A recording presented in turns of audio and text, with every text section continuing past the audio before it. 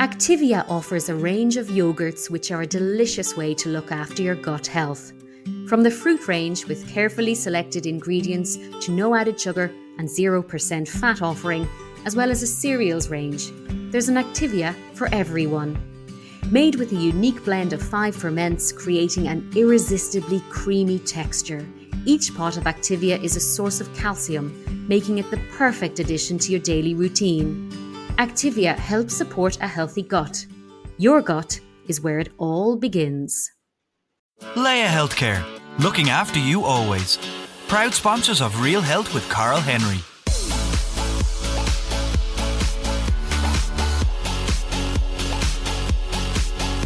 Hello and welcome to Real Health with me, Carl Henry, in association with Leia Healthcare. Folks, these are unprecedented times. We've had mental health, we've talked about breathing, and we've even discussed staying healthy with children in the household. We talked to the Minister for Health as well. This week, it's a little bit different. I want to talk about food, the immune system, and how important nutrition is over the course of the next couple of weeks and possibly months. I'm delighted to be joined by dietitian, friend, and gut expert, Paula Mee. Paula, welcome back to Real Health. Paula, how are you? Thank you. Very good. You're safe and well, I hope? Yes, I am to date, which is great. And I'm enjoying the sunshine and being at home, not having to travel too much. And yeah, I think you need to put a positive spin on things, really. It's given me a lot of headspace, doing a lot more yoga, and getting out every evening for a walk, which is great. Okay, fantastic. Well, you sound positive and empowering as always. You're always great to chat to because you're always super positive. Tell me about gut reaction and stress to start with, I suppose. The last time we were chatting, we kind of got into this as well. So tell us more about how the gut reacts to stress, and people are very, very stressed all around the country. Yeah, absolutely. I suppose if we maybe introduce it through the immune system first, that might be of interest, particularly in the present climate. And one thing that we know is the immune system is very, very complex. It's not an isolated system. It's very interconnected with other systems like our digestive system, our gut, and even our circulatory system. So, when we think of immune cells, we have to remember that they are everywhere. And, you'll often read about foods that boost your immune system or supplements that boost your immune system. But really, I suppose that's not terribly helpful because it is very hard to measure the immune system. There are many different biomarkers that we could be using, but in any given day, we can't really measure our immune system. There are blood tests we can do, obviously, with the GP and our doctors. But I suppose I'd be more inclined to be thinking of the immune system as something that needs to be supported at this stage or strengthened. Now, it has very specialized cells. And for us to have a very resilient system, a resilient immune system, we need really to make sure that we're feeding ourselves well. Obviously, there are other things that we can do as well. But when you think of what the immune system does, there are many, many different functions. First of all, it can protect us against viruses and pathogens, bacteria that are harmful to us, little parasitic worms, all of that kind of thing. But also the immune system has to protect ourselves against our own malfunctioning cells. So it is constantly working. It's always on. It has to identify many malfunctioning cells, clear them away, get rid of them. So, it is relentless, the work that the immune system has to do. And for it to work well, we have to understand that because it's everywhere, including the bone marrow, the spleen, the lymph nodes, they all contain certain types of immune cells. We need to understand that most of the lymphoid tissue and the immune cells are found in the gut. And one of the important things in terms of having a resilient system, immune system, is to make sure that the gut integrity is there, to make sure that we have a healthy gut. And obviously stress can have an impact on that. Stress in many different ways. Stress can mean that we skip meals, that we don't eat very well, that we maybe lean too heavily on alcohol, or that we may be smoking too much, or more than we usually do. Obviously, no smoking is the best idea, but you'll often find that when people are very stressed, they'll do more of the things that they normally do to relax, and some of those are very harmful. So stress obviously as well raises the cortisol levels in our body, and this has a direct impact on some of the cells in the immune system, like the T cells. So there are many, many different cells, and there are many different, we have three sort of lines of defense in the immune system. The first one really is the skin, and the skin protects us from outside bacteria, but also we have cilia in our lungs, which trap things that shouldn't be in the lungs and get rid of them. We have mucous membranes, which again trap bacteria and get rid of them. So there's a lot of different first line defense mechanisms that we can mount if we have something that's harmful getting into the body. But we also have to remember that, the gut does a huge amount of work, and we eat a lot every day, and all of those nutrients from the foods that we break down and digest in the small intestine have to be taken up and absorbed into the body.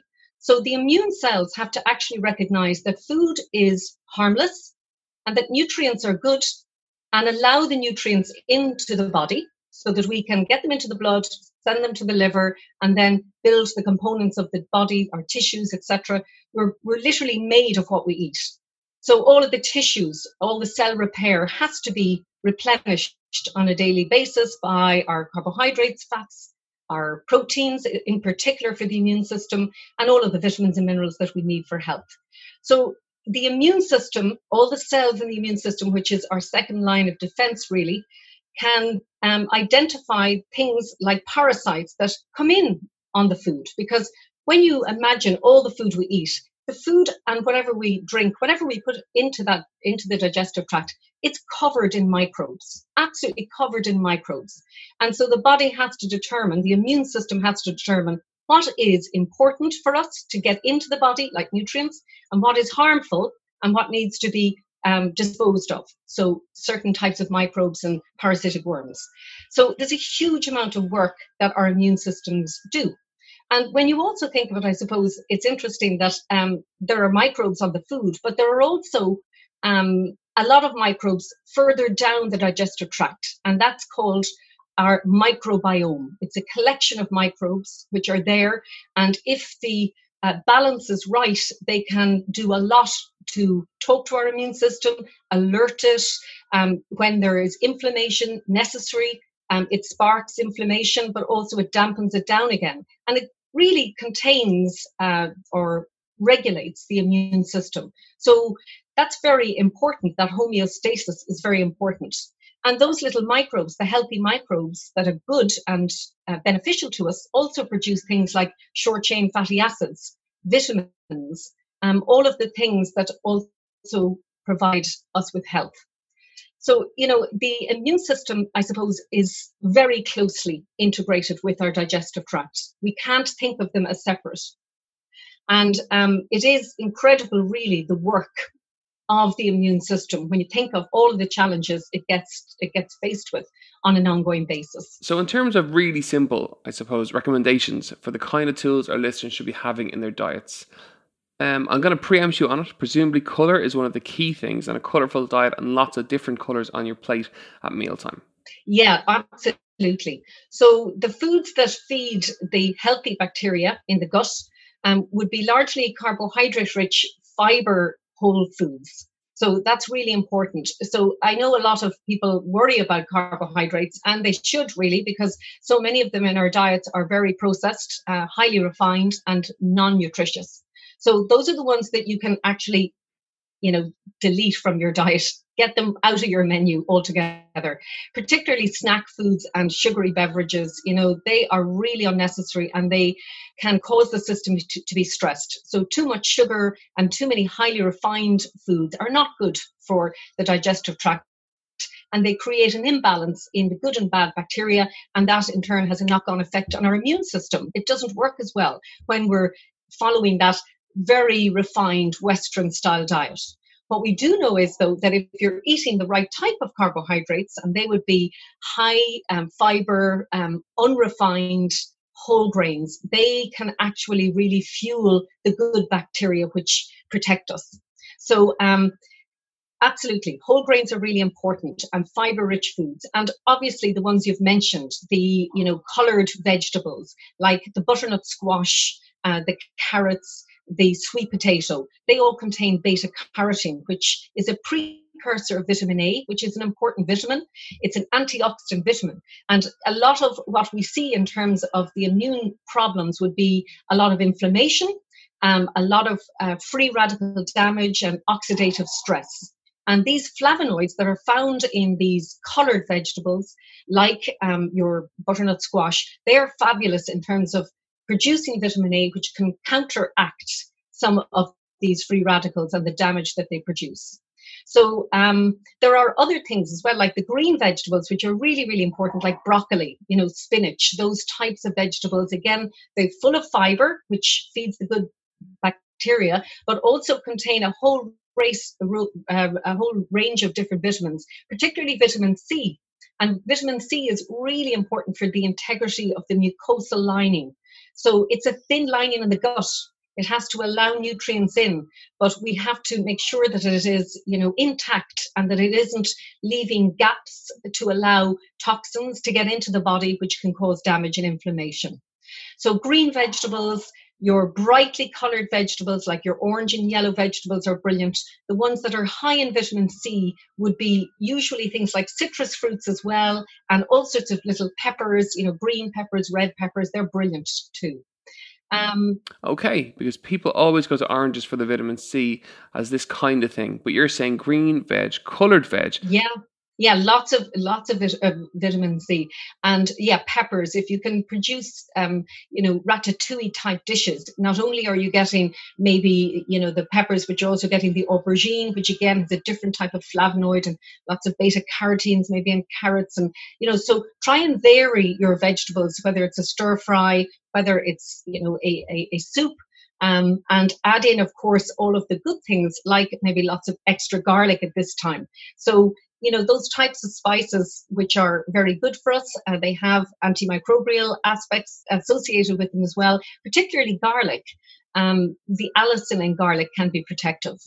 And the other nutrient that's really interesting is vitamin D, and that has a real important function in our immune boosting or our immune supporting system. So vitamin D, it's very difficult to get, as you know. It's not found in many foods. Oily fish would be a good source, so salmon or sardines. But, we don't find it elsewhere in many different foods. You can get a little bit in egg, a little bit in mushrooms, so they'd be good foods to include. You can also maybe get a little bit in fortified products like fortified dairy. That has some vitamin D. We're expected, I suppose, to get a little bit from the action of sunlight on our skin. But because we are all minding and watching our skin, we don't really rely on that way to produce vitamin D. And so if you're not eating oily fish every week, you should be really monitoring your blood vitamin D levels and just see whether you might need to supplement or not. Okay. And in terms of carbohydrates, I suppose most people are obviously thinking bread, pasta, spuds, and rice. Is it true to say getting more colourful versions of those is important too, such as sweet potatoes, brown pasta, brown rice, whole grain bread? So again, it's more colours than bland foods. Yes, absolutely. Try and avoid the white versions of any of those foods. There's nothing wrong with the odd slice of white bread, but really, there's no real nourishment in it. You're looking for the fiber for the good bacteria, but you're also looking for chromium. You're also looking for B vitamins, which are sometimes lost in the processing of those types of foods, and they have to be added back in again. But of course, that's never as good as it being found naturally there in the ingredients. So really, what we know is that ultra-processed diets, foods that have been very, very processed, seem to be equated with a lowering of the immune system's functions and also problems with inflammation in the body. So that's not particularly good. So we want to go for the more natural type sourdough, whole grain bread, brown rice, wild rice. And actually, things like quinoa are very interesting because quinoa is actually a seed, but quinoa has all of the essential amino acids. So you'll often hear about complete and incomplete proteins. And, this idea that vegetarians might not be able to get all of their amino acids in plant foods. But in fact, that's not quite true because soya bean has all of the essential amino acids, and so too does quinoa. So those types of foods, they're seeds, but we actually use them like carbohydrates. So making up a big roast tray of vegetables, a tray of roasted vegetables, I should say, and mixing that with quinoa and wild rice, those kind of things can be good staples during the week. You can batch cook them as well, and then put them with a different protein. So you could have them with maybe, a little bit of chicken, chopped chicken one night, and maybe with a bit of fish another night. But, try and vary your carbohydrates. Are there any symptoms people should be looking out for in terms of gut health imbalances or immune system imbalances that are easily recognizable? Yeah, I suppose we know that people who are very anxious, and there will be, or there may be, I suppose, many people who are particularly anxious in the present climate, and that sometimes that emotional stress actually will manifest itself in some of the gut symptoms that we equate, particularly with symptoms of irritable bowel syndrome. So we'll see people with hypersensitive bowels who complain a lot more of abdominal distension, of bloating, of abdominal pain, in particular associated with irritable bowel syndrome, and maybe a change in the formation of the stool. So they may swing from diarrhea to constipated, or the frequency with which they're having stools. So a lot of that is in somewhat related to emotional aspects, which maybe increase the peristaltic movement of the muscle. So when you think about it, the 30-foot tube inside us is a muscle. And when we start to chew and release acid and pepsin in the stomach to start breaking down proteins, that whole entire muscle starts to move. And when we are thinking very anxious thoughts, sometimes that will manifest itself in a very quickening of that peristaltic movement, and maybe even a spasm, which can induce things like diarrhea, which means that people really aren't absorbing a lot of the nutrients that they could or should be absorbing, and maybe losing a lot of fluid as well. So we have to always look at the symptoms, whether they are, abdominal cramp or pain, or maybe constipation or diarrhea, and treat accordingly. And so there are always dietary changes that you can make if you sense those. But I suppose it's understanding, well, what is happening in my body, and how am I maybe contributing to this or not? Because in terms of irritable bowel disease, we know that absolutely diet is really important in managing it. And there are certain evidence-based diets now, like the low FODMAP diet, which I have written about in Gut Feeling. But we also know that there are very many alternative therapies that we can try for the mind and the emotional body. So things like cognitive behavioral therapy would be really important.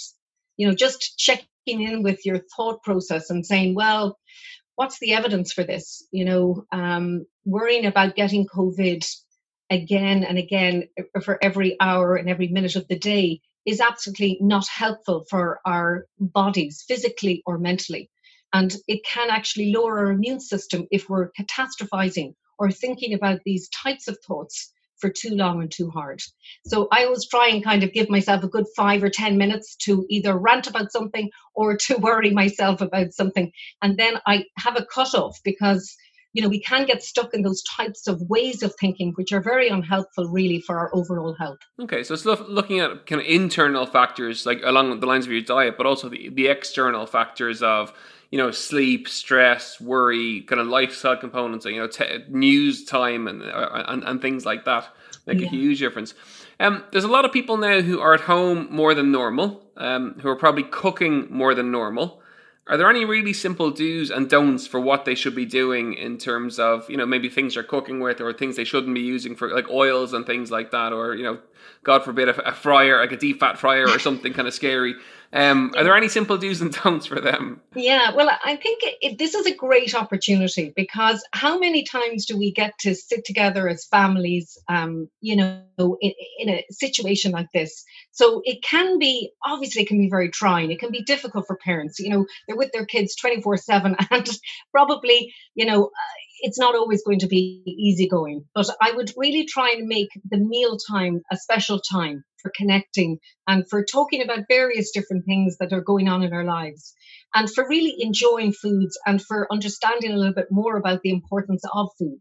So I would say, first of all, make it a bit fun. And if you can do a bit of batch cooking, it really helps. So we're not going to the supermarket as often, or we shouldn't really be as usual. We should be really trying to plan ahead to see what sort of meals are we going to have during the week. And maybe thinking of a protein every evening for the family and then building a meal around that. But instead of just making one meal, we could make maybe 3 or 4 and freeze them if you have the capacity for the freezer. So really try and use your freezer.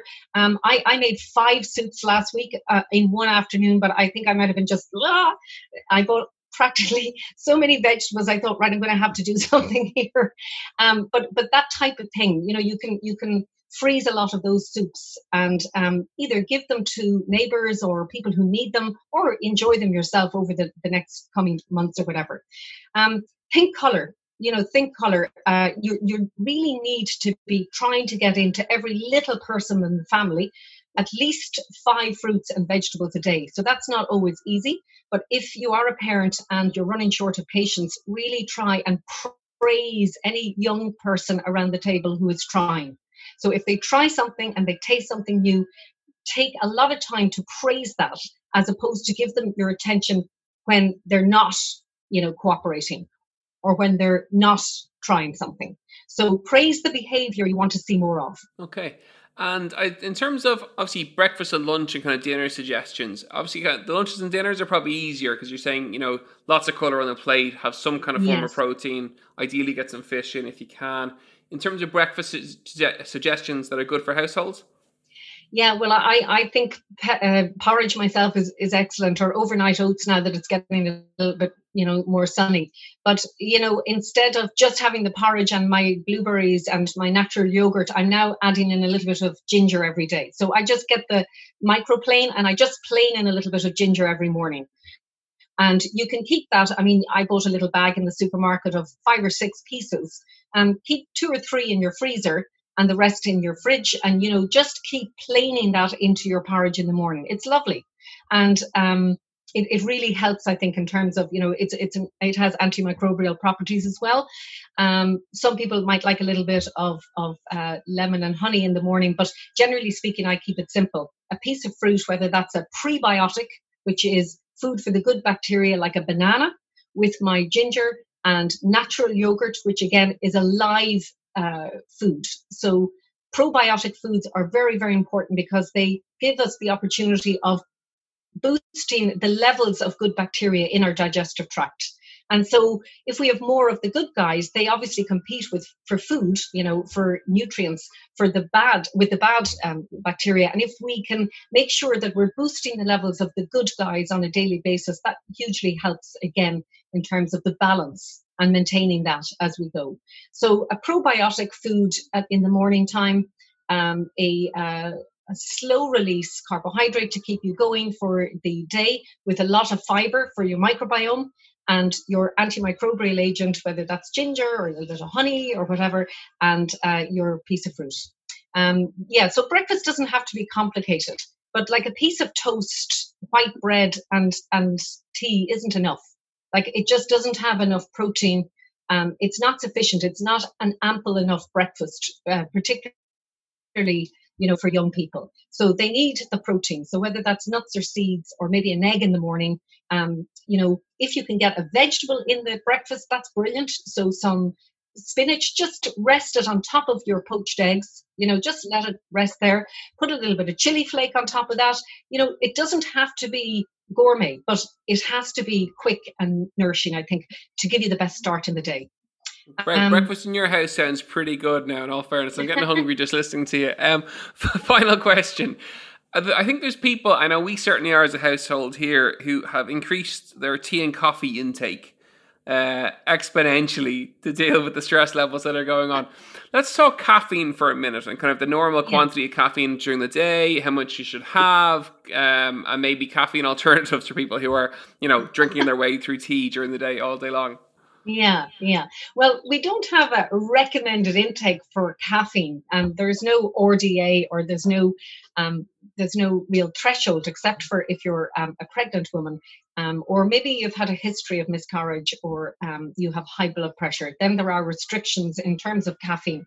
But for the general public, really, it's a matter of balance. And what they would recommend is in and around 300 milligrams, 200 to 300 milligrams would be a pretty standard intake. And that might be 2 to 3 cups of coffee per day. Now, a lot of us probably wouldn't reach that. But again, at times like this, as you said, it's a crutch. But to be honest, if you're drinking good coffee, there's a lot of strong and good antioxidants found in the cocoa bean. So, that in a way is not the worst thing that you could drink.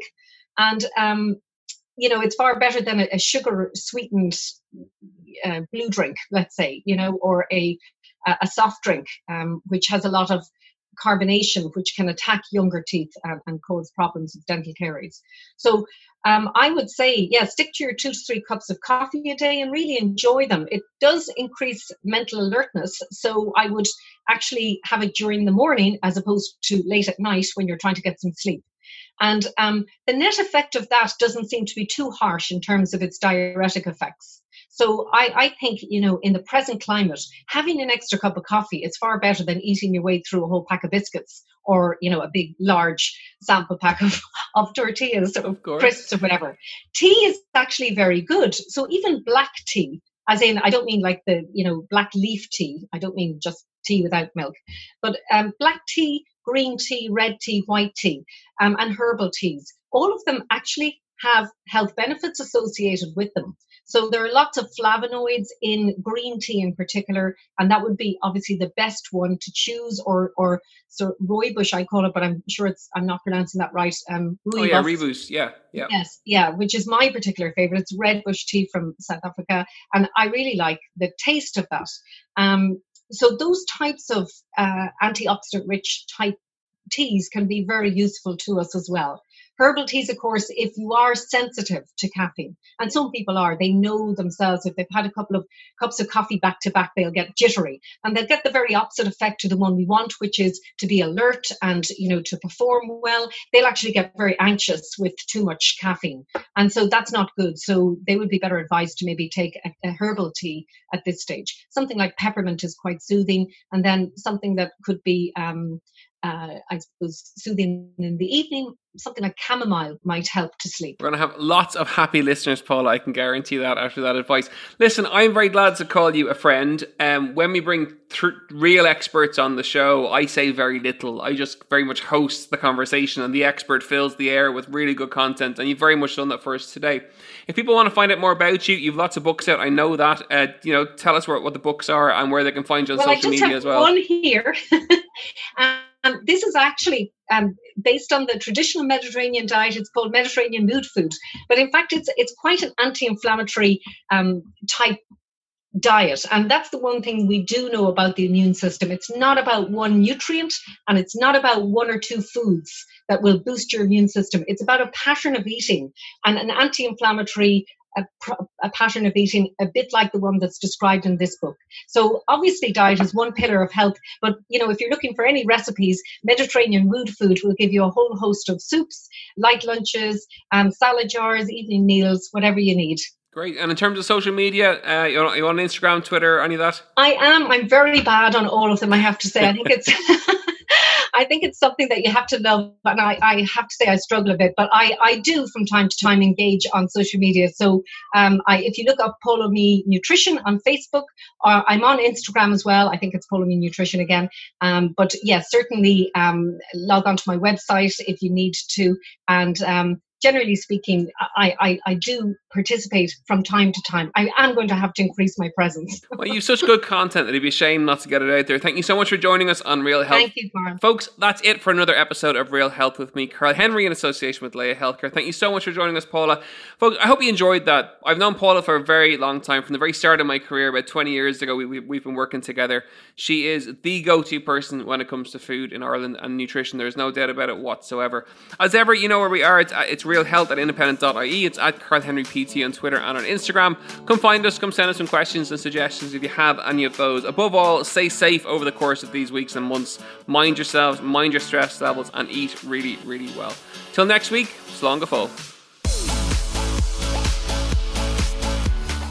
Leia Healthcare, looking after you always. Proud sponsors of Real Health with Carl Henry.